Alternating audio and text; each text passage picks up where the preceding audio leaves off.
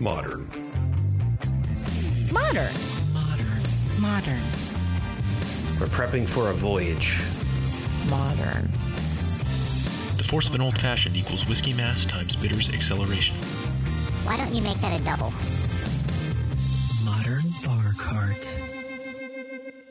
What's shakin', cocktail fans? Welcome back to another episode of the Modern Bar Cart podcast. I'm your host, Eric Kozlik, and this week we got a great crash course in barrels and aging, courtesy of our friend Alice Blaine Allard of Free State Cooperage.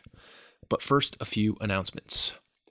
Number one, if you're interested in cocktails and the spirits industry, I'd encourage you to take a listen to the Bartender Journey podcast, hosted by Brian Vincent Weber, who is a New York-based bartender.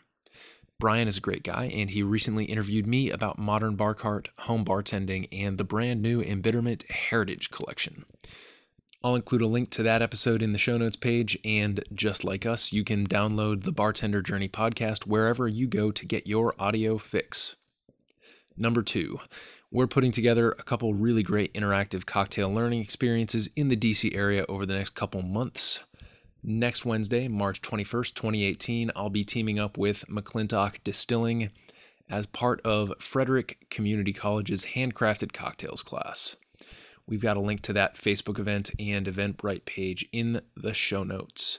And it'll take place at McClintock Distilling, where we'll get to taste some spirits and learn some great home bartending techniques that will make you a lot of fun at your next party. Next class will be sometime the next month or two, where we team up with our friends at Generalist and District Space right here in Washington, D.C. to take you on a trip through cocktail history using a few of our products as guides with, of course, lots of cocktail samples along the way. The best way to find out about that event is to follow us on Instagram and Facebook so that you can be the first to hear when the details drop. And now, it's time to make yourself a drink. Today's featured cocktail is a bit of Irish whiskey-inspired fun prompted by the upcoming St. Patrick's Day festivities. And one problem I've personally had is that Irish whiskey's a bit too mellow for me. It's too smooth, too unassuming, and for me it kind of fades into the background without really making me think. So what I did is I set out to find a cocktail featuring Irish whiskey that I could really get behind for today's episode, and that's when I discovered the Tipperary cocktail. To make this drink, you need 2 ounces of Irish whiskey, 3/4 of an ounce of sweet vermouth, 1/2 ounce of green chartreuse. It's a stirred drink, so you combine these ingredients in a mixing glass with ice. You stir until chilled and properly diluted, and then strain into a stemmed cocktail glass. The garnish is a lemon here, lemon twist to be precise, and it's really important because if you notice, there's no acid in this drink. So if you leave out that lemon twist, there's going to be something really absent in the flavor profile, so please don't leave it out. Hopefully this gives you a nice alternative to the gallons of Guinness and Irish car bombs everyone else will be downing this St. Paddy's Day as things get sloppy. And if the Tipperary cocktail sounds good to you, maybe also consider drinks like the Vieux Carré and the Diamondback, both of which use similar formulations with whiskey, vermouth, and green chartreuse, combined in different ways. But we're here today to talk about barrels, which are one of the most important parts of the distilling, aging, and blending process. No barrels, no brown spirits. Let that sink in for a minute. Our guest is Alice Blaine Allard from Free State Cooperage, which is a company that handcrafts locally sourced barrels right here in the Mid-Atlantic, working with distillers who care deeply about the quality of the barrels they use to age their products.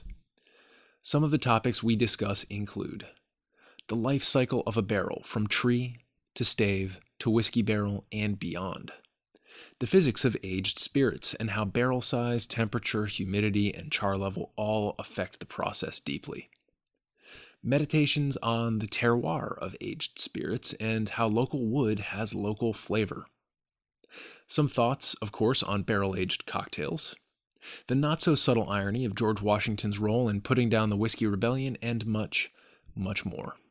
Alice and Free State Cooperage are putting the finishing touches on their facility and will be offering tours and tastings, hopefully, sometime in the near future. So definitely hit them up at freestatecooperage.com or follow them on Facebook to stay abreast of those updates.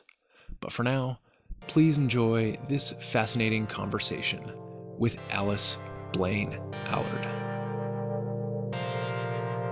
Alice, thanks for being on the podcast. Thanks for having me.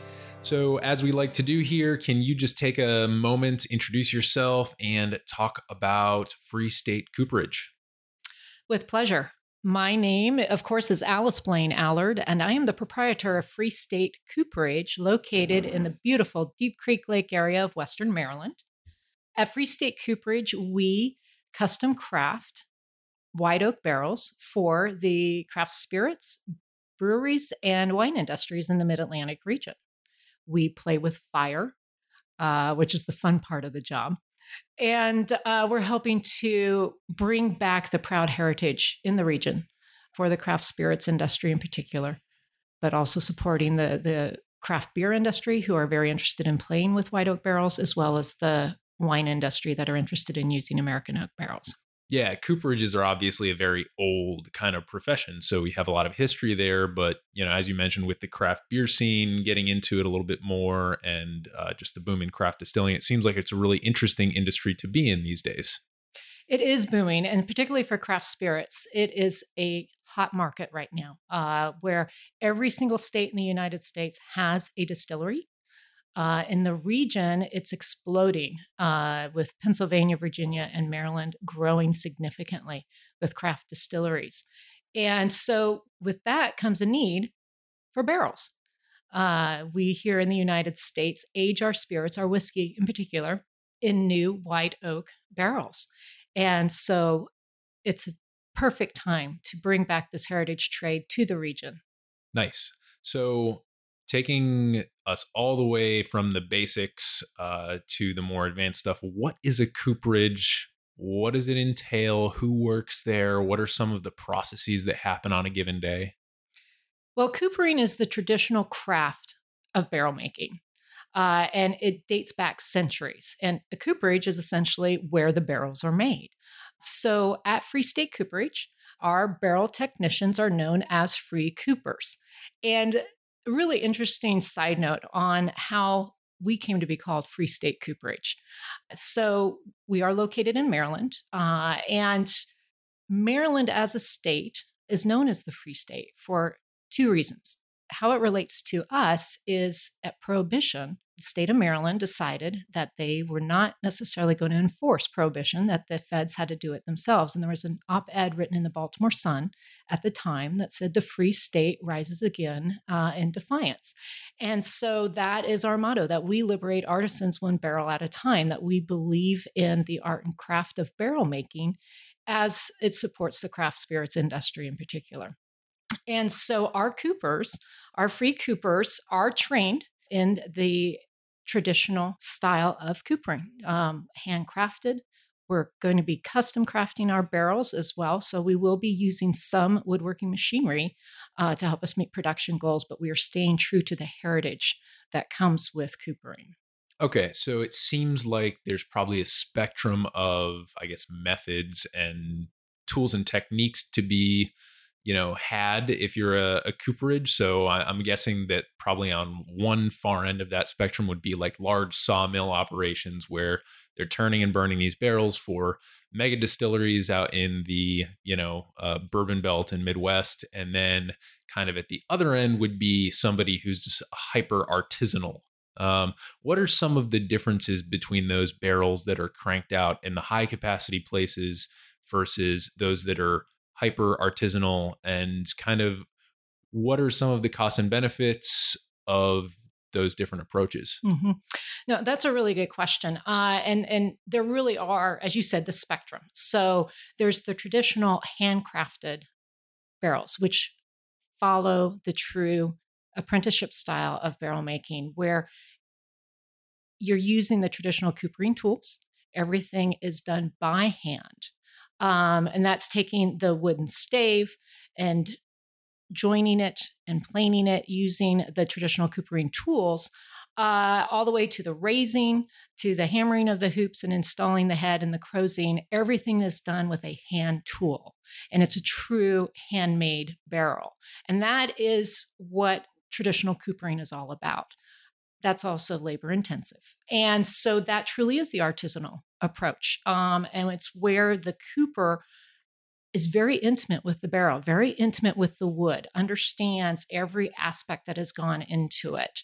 To the other spectrum, as you were saying, when you are producing barrels for large production, I just heard the other day, and I don't know how accurate this is right now, but that, one of the largest whiskey producers in Tennessee has 1.7 million barrels aging right now. That's a lot of barrels. That's like a forest. It's yes, indeed. And to make that quantity, you have to utilize other mechanisms. And so the other extreme you said is it's utilizing computerized equipment to help make the barrels. And there's a role for that. And what that helps to bring is certainly being able to track production, consistency, and through that mechanism, especially applying some of the computer data analysis, a lot of the larger cooperages are able to capture research information data that helps better inform the industry as well. Then you've got us in the middle, what I call the custom crafted, where we're trying to blend so that and this is part of our mission at Free State Cooperage, where we want to maintain that artisanal approach and honoring the tradition of the handcrafted. So we maintain hands-on in every step of the process. We know our wood, we know where it's going in the different stages, to the firing, all the way at the end. We work very closely with our distillers, our brewers, our winemakers on what they're looking for so that we're truly custom crafting each barrel. But to meet our production goals and to supply the need here in the region, it's utilizing the woodworking equipment, not computerized again. This is still hands-on, so that we're able to produce more than one barrel a day. Cool. Yeah, it seems like an approach where you just have a craftsperson and a set of hand tools is just not sustainable for the type of demand that we have going. And it seems like even though you are using these kind of more mechanized tools, that you're still able to, run a human hand along the stave and maintain some of that intimacy that you were talking about. Mm-hmm. Absolutely. So cooperage, you get wood. Can you talk about the type of wood that you use, maybe where you source it from? I don't know if there's any secret sauce in here. Oh, it's always secret sauce. It's the magic happens in the wood and in the fire. So we at Free State Cooperage, what's beautiful about where we're located is we're in the heart of the woodlands. Out in Western Maryland, we're right in that tri-state area of West Virginia, Pennsylvania, not too far away from Virginia. And what sets us apart is we source our wood from our region. So we are able to offer single source barrels from Maryland, Pennsylvania, West Virginia, Virginia wood. It's all American white oak, Quercus alba. And not all white oak species are created equal. We have 300 species of white oak in America.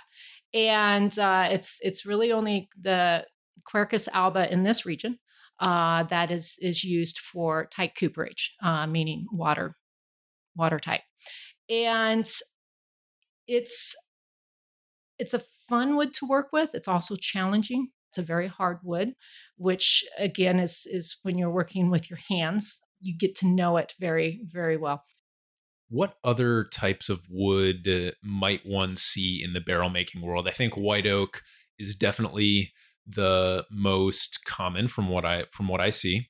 The two types that I see generally are American or French, and French again tends to be used more in the winemaking world. Mm-hmm. And these types of barrels are almost never charred when used with wine. But are there any other species of wood that you can see used in, I guess, spirits aging? Well, when it comes to actually the tight cooperage, the barrel itself, white oak is the only wood that will seal itself back up when pressure is applied. The tyloses is in the grain is what sort of glues it together when it's quarter sawn. So again, it's how the wood is prepared in staves is important. It needs to be quarter sawn to cut across the cells. What does that mean? Quarter sawn. So when you've got the radial of a white oak, The radial being the whole round stump. You if everyone's ever seen a stump, then that's the radial, I guess. Exactly. And you see all the rays and the growth rings that go around. Well, you can just traditionally saw it straight down and get your wood plank, but then you're just leaving the cells open and exposed. Quarter sawn is literally You make like a little crosshair. You make a little crosshair and you quarter it, and you're cutting across the cells in a certain way, and you're getting the prime pieces out of the wood. What that produces is what's called a stave. And when that stave is put together in a barrel, pressure's applied, heat's applied, those cells come back together and seal, essentially. We don't actually run our own sawmill or stave mill. There are a number of stave mills in the region that we work with, and we work with a number of private sawyers that will do this for us. But you also are touching on the quality of the wood. Again, once it's identified as being kind of like grade quality, stave quality, because not all white oak is created equal, and not all is going to be destined for a barrel. Once it's determined it's a good quality, it's cut into a stave, then we have to wait. We season it. It's not too dissimilar to spirits waiting in a barrel. We also season our wood for a minimum of 1 year up to 3 years.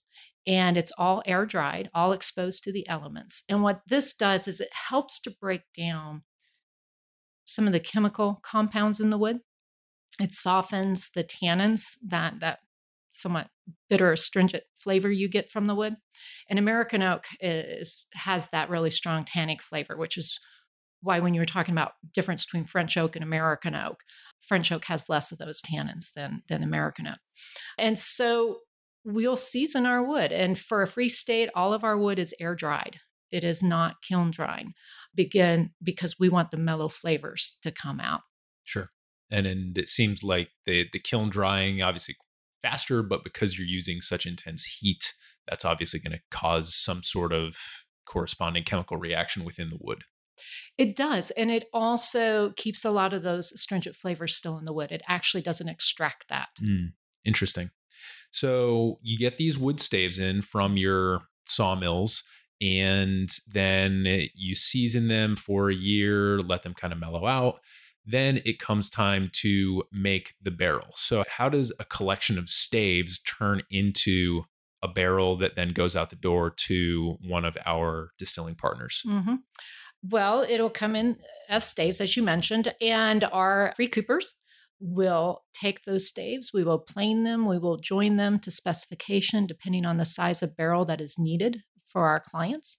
We offer for craft spirits, the traditional 53-gallon barrel. 30-gallon barrel is popular as well for distillers.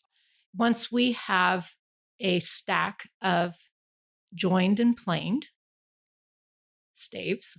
We got one right here. We've got one right here, demonstration. Beautiful. Then we will start to raise the barrel, and goes into some construction rings. And we will take the different size staves and start putting them in to fit them tightly. And there's a certain number of staves that go into each barrel size. And that, again, is the hands-on process that you just keep putting different staves in until you get that really tight structure. Because what you're looking for is the joining together and the tightness.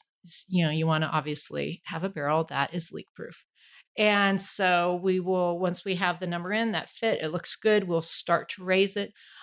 We apply heat and moisture so that we can actually start to bend it.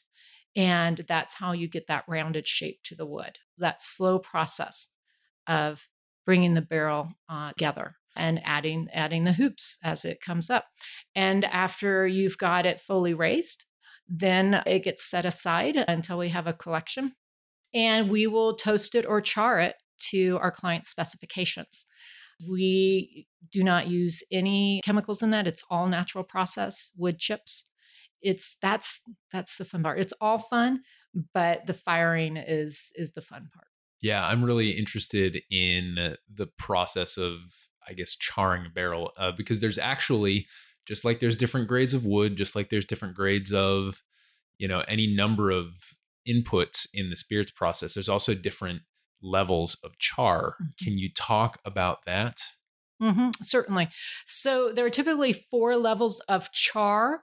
It can go up to 5. I've been talking with a distiller who's interested in what I'm calling the extreme char. Traditionally, there are 4 levels of char, and they literally are just called char 1, 2, 3, and 4, where char 1 is the barrel is caught on fire. And this is the difference between toasting and charring. Toasting is a slow heat, and the barrel is never aflame. It's just warming the wood for a period of time. Again, depending on the flavor profiles that you're looking for and the weight of the toast. An actual char, the barrel is a flame, and the length of the flame determines the length of the char level. So char 1, it's flamed and doused at a certain time to just give it enough of a charcoal to provide some of the flavor. Char 4 is the most heavy char, and that's oftentimes known as the alligator char because it does look like an alligator skin. And the barrel is flamed for a lot longer period of time. What charring does for the barrel, and this is why it's important for the craft spirits industry and why your wine industry would not want this, is it actually, because you are flaming the barrel, it's opening up access to the wood in different ways, as well as, especially with the heavy char 4, caramelizing some of the sugar contents in the wood and bringing out heavy smokiness. So it, depending on the char level, depends on what the distiller wants in the spirits, their flavor profile, how long they're going to age it in that barrel as well. And so this is where we work very closely with the distillers to try and decide what's best. And they have a good knowledge as well. And a lot want to experiment, between different chars. And as I said, I love the barbecue char, but that doesn't mean it necessarily comes with barbecue flavor. Right. Yeah, I think there's always the tendency to want to kind of crank it to 11. Oh, we have 4 chars. Let's make a 5th char. So I'd be interested to see how that turns out. Talking about some of the effects that charring has on a barrel. So a lot of our listeners out there are home bartenders. They're listening in, trying to just learn more about spirits so that they know the what and the wherefore. And one of the things that I think should be said but hasn't been yet is that brown spirits almost exclusively are brown unless coloring is added. If there's no added coloring, they're brown because they've sat in a barrel and that char has affected the color.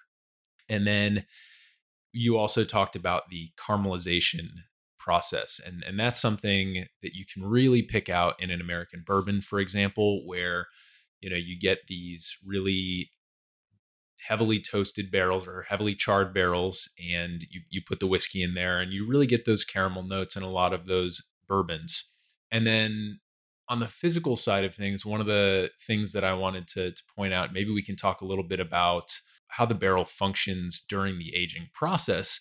One of the things that I wanted to point out is, you talked about the charring kind of creating access to the wood for the spirit in aging. And part of that is a surface area thing. If you have a nice flat kind of homogeneous surface, that's a lot smaller surface area than you would have if the surface was highly dimpled. And you're talking about that alligator char that makes it really rough and kind of bumpy on the inside. So not only are you taking that initial uncharred layer of wood and kind of roughing it up, but you're also creating these little microscopic holes and opening up access to pores that are deeper in the stave than you would have if it was uncharred.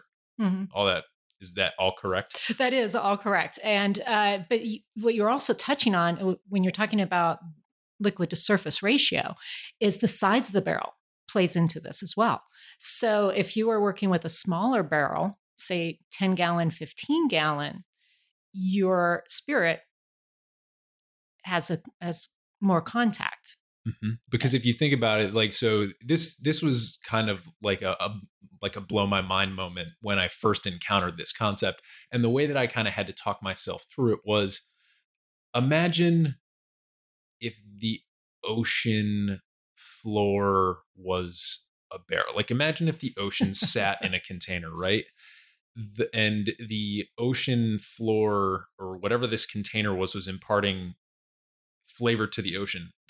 The water molecules that are floating around, the liquid molecules that are floating around in the middle, aren't in contact with anything that would give it flavor. So, like, if you think about massive liquid in a massive tank, only the stuff that is touching that is going to get that flavor, and the rest of the huge volume of that tank is going to be not touching anything that imparts flavor. So logically, then, the smaller the container, the more of the liquid is going to be in contact with the flavor imparting surface. Is that the general logic for people who don't understand surface ratio equations?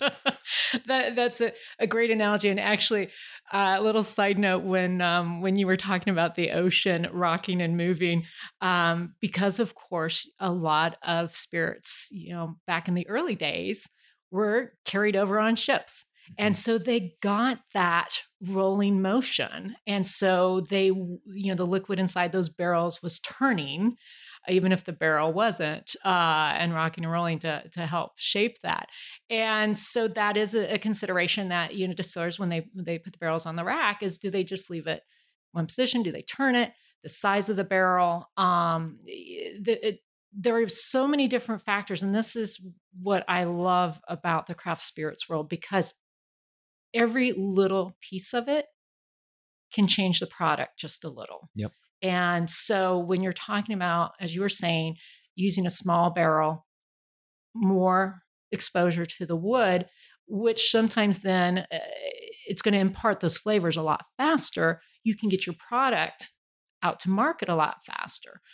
But on the other hand, that's a spirit that hasn't been aged as long. And so spirits aging longer in a barrel also plays to a flavor profile. So there's room for both in the market space, and for people who are interested in tasting, it's for me a fun experiment to go and, in talking with the distillers, well, how long have you aged your spirit in the barrel? What size barrels have you been using? And then starting to determine the flavor profiles that come with that, both for the length that it's been aged as well as the size of the barrel. So usually the 53-gallon barrels, the big ones, spirits are put in, and that's going to sit on the rack for a long period of time. Right. Yeah. So there's definitely different schools of thought. And, I've been in situations where certain distillers that I've met have looked down at the idea of using a smaller barrel because it's perceived as having like trying to speed up a process that shouldn't be sped up mechanically. So there's that's one take. Another take is, let's take me, for example. I'm not a distiller. I enjoy cocktails. I enjoy little experiments. And I have one of those little tiny, like 1 gallon or 1.75 liter barrels that kind of sits in a little stand on a shelf at my house. And it's just perfect. I can put different spirits in there and see what it does to it.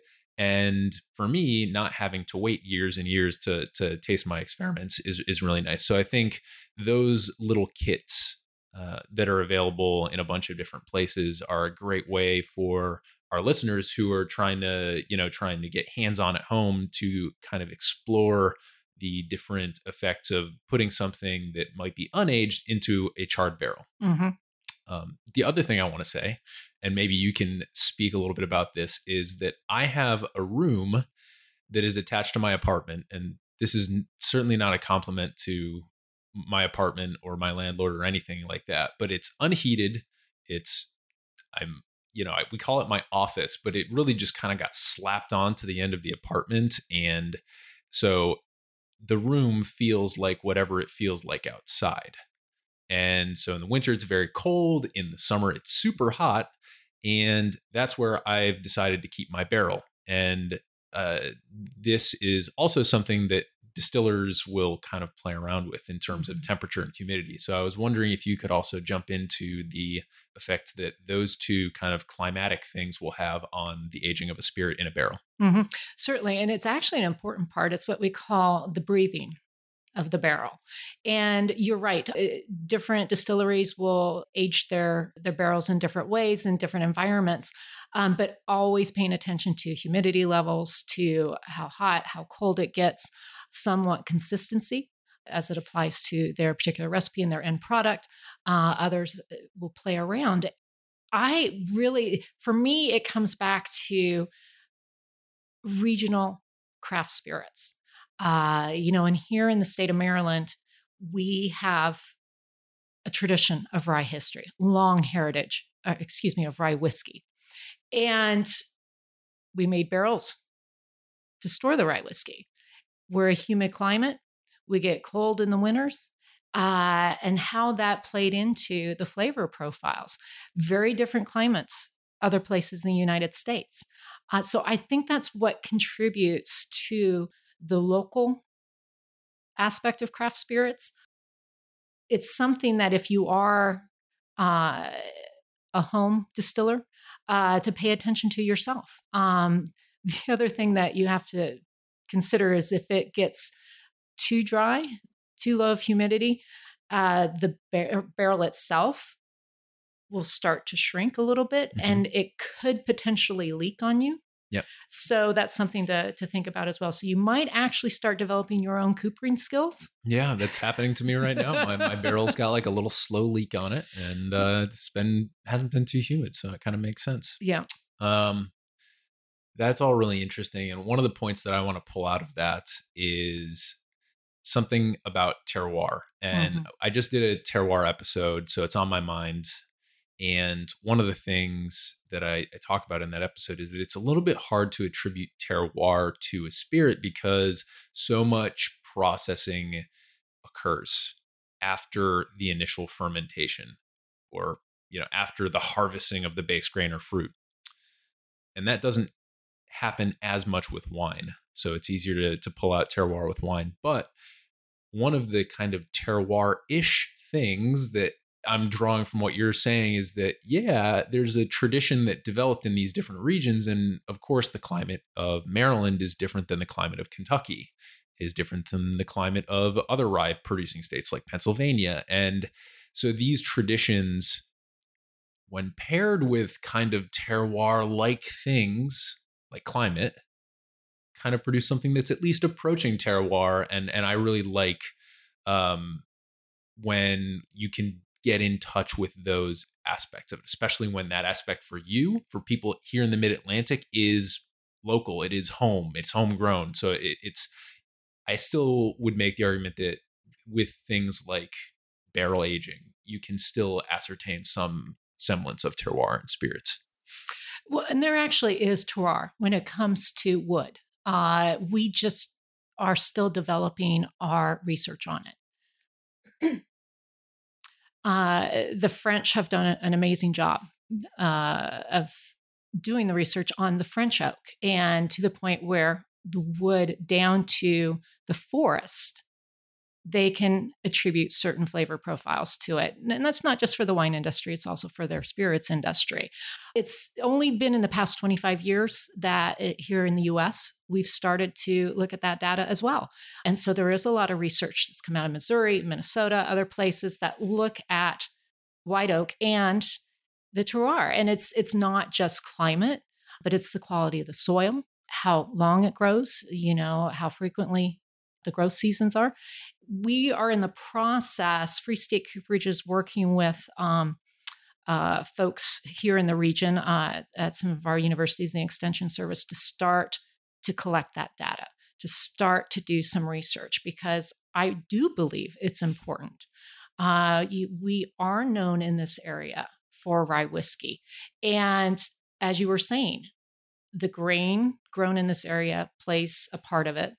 The wood that comes from this area plays a part of it. Right now, I have anecdotal, evidence that that's part of what contributes, to the spiciness, not just that coming from the grain. Well, what are the mineralities in our soil? Obviously, as you just mentioned, our humid climates, our dry winters all play a part in all of this. And so it's something that is actually relevant, in my opinion. And I think it will help us, as the craft spirits industry really starts to look at our own oak and really starts to build that data.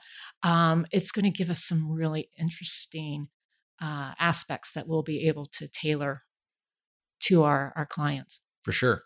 What are your thoughts on Hungarian oak? I like it. No, I've actually never used Hungarian oak. So, and there's also Mongolian oak out there now. And yeah. So this is, and I get asked all the time, are you going to import wood? And I'm not, I am serving our local clients, local customers. I am all about helping our local industries grow. Mm-hmm. And that's why I source my wood from the region, so that, you can have that 100% Virginia made, 100% Maryland made, 100% West Virginia made product. I value that craftsmanship. And so while I may drink wines that are made in French oak or Hungarian oak, my preference is always American oak. Yeah, I was kind of thrown for a loop when I was reading a wine label a couple of years ago and I saw Hungarian oak, because that was just not part of the wine canon when I was learning about it. And then now Mongolian oak. So hopefully as more research on the topic develops, we'll also be able to apply that across some of these at least currently less common types, so that we can not only be able to explain one case study being French oak, that maybe we can apply some of these concepts across the board. So any of you wood nerds or wine nerds out there should keep an eye on the research, and definitely hit us up at Modern Bar Cart if you see anything that might be relevant to this. But one question I did want to ask before we jump into some lightning round questions here is the process of barrel aging cocktails. Mm-hmm. And this is something that's been a little bit more common in bars, certainly, especially here in DC. Almost all of the nicer cocktail bars, you'll see some sort of barrel-aged Manhattan or Negroni or something like that.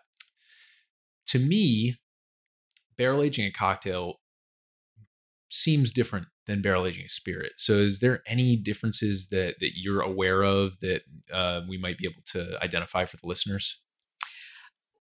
Well, it's all going to be enhancing the flavor. So barrel aging a straight whiskey is what's helping to bring it to the end product. Whereas you already, with a cocktail, you already have that product. You're just enhancing the flavors and mellowing out maybe some of the sharp edges, depending on the spirits that you are putting into the cocktail.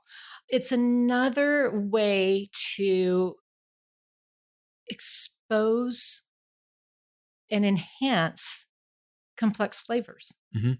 So one thing to kind of point out here might be that if you have a cocktail that is, like, think about it this way.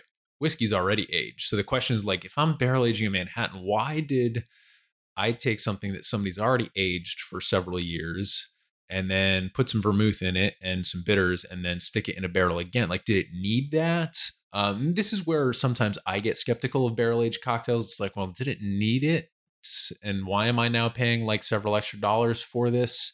I think a good kind of middle ground would be barrel aging things with unaged spirits. So barrel aging like Negroni or something with gin, that's certainly going to impart a characteristic that is not already in kind of the classic Negroni flavor profile.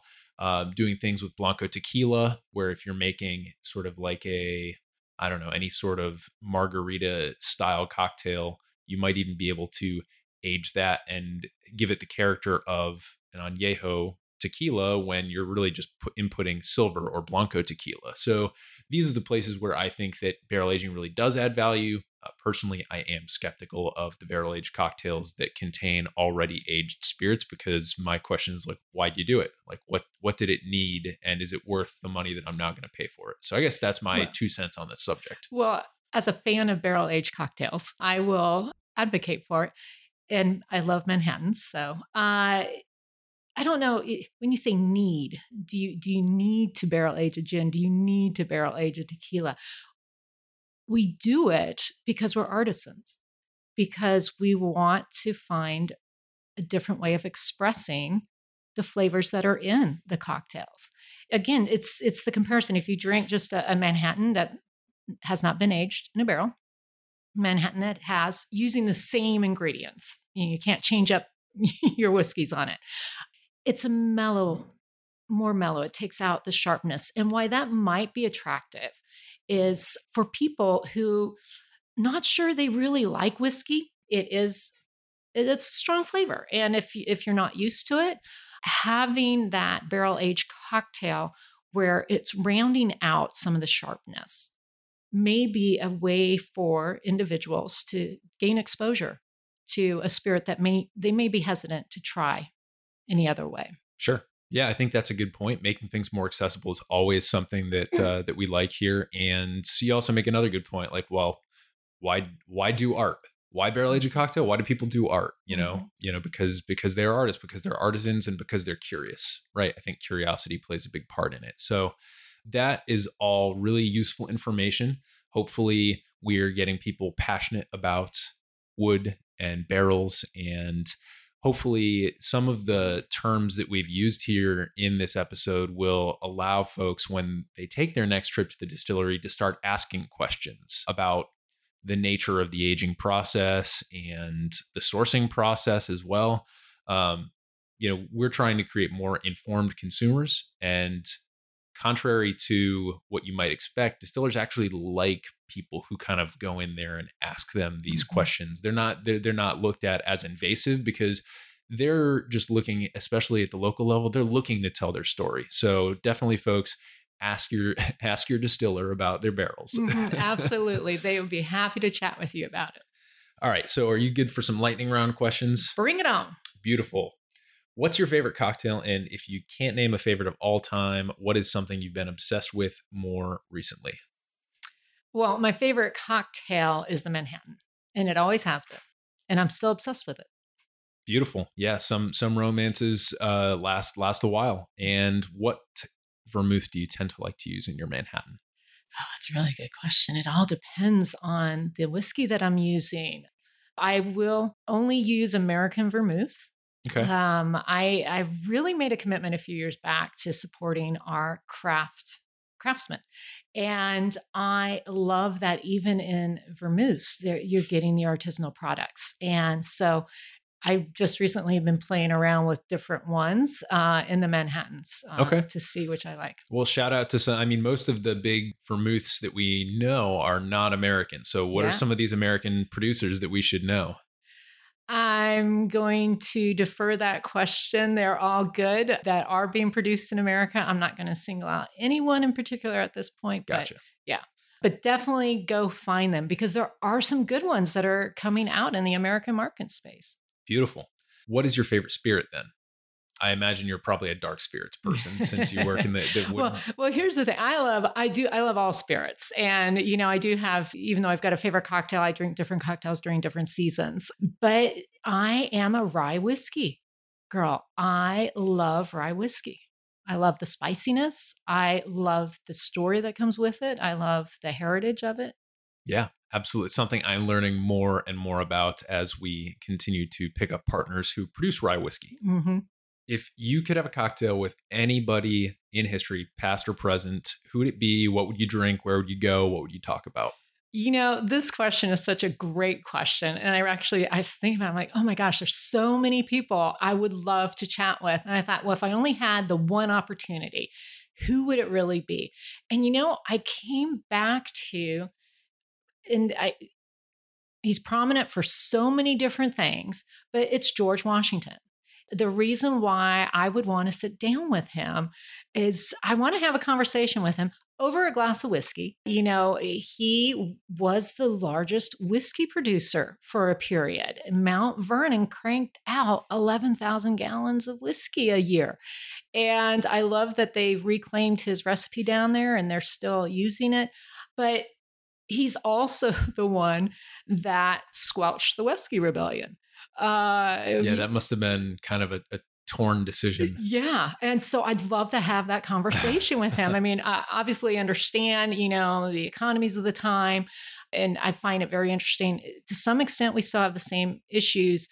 It's urban, rural, farmers, traditional farmers trying to make a living versus, industrialized areas and taxation. Yeah. And so, I'd love to have that conversation with him. Yeah, because obviously a lot of what happened back then set the tone for things that have happened, cyclically since then. And still to this day. Right. Mm-hmm. Very interesting.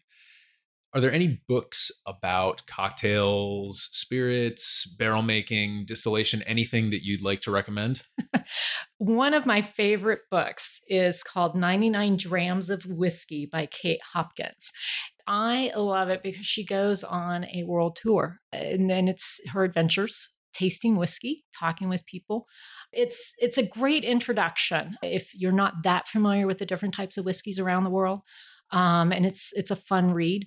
And there's so many out there. I love history of cocktail books and all, but this book just touches on everything: the adventures, great craft spirits, and the history.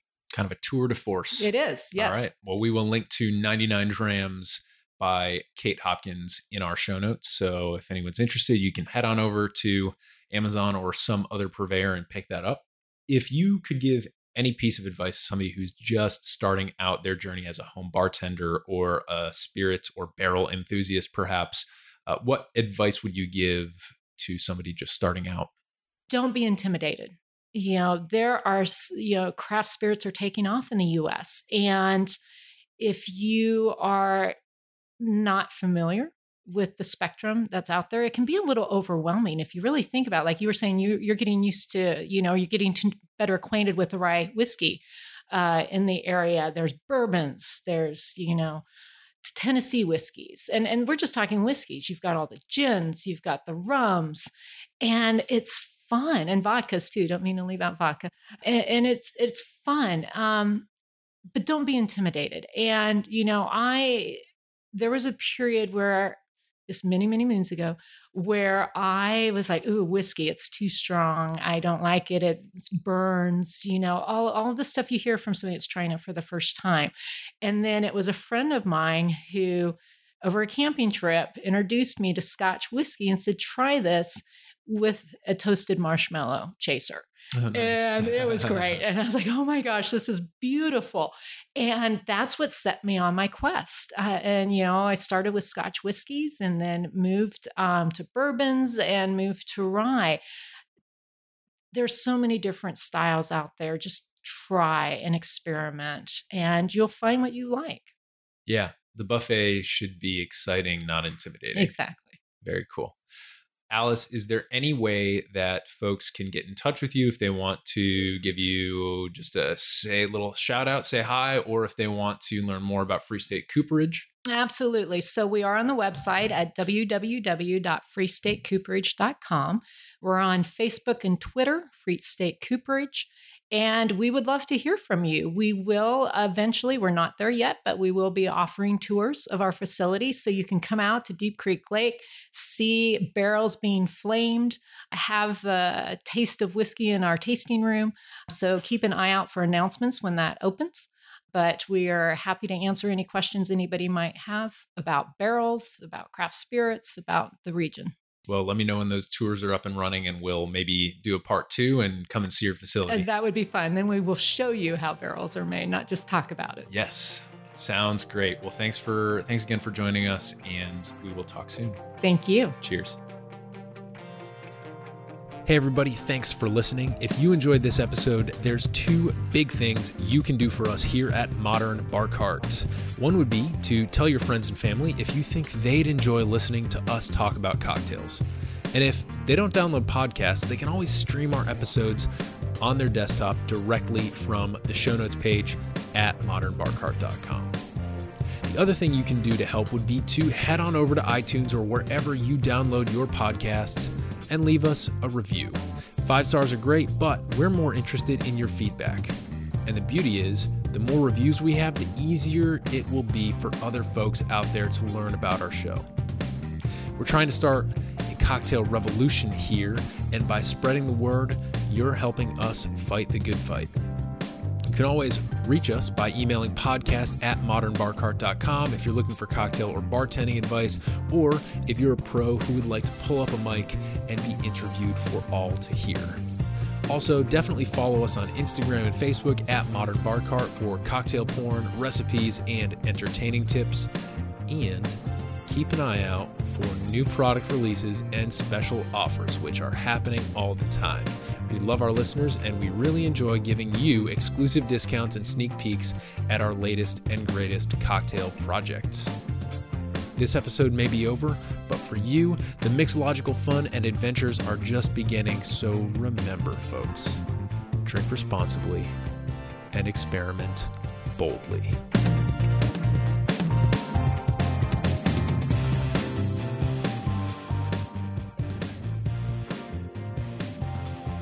This episode was made possible with editing and production assistance by Samantha Reed, barrel expertise by Alice Blaine Allard, and a little bit of interview magic by yours truly.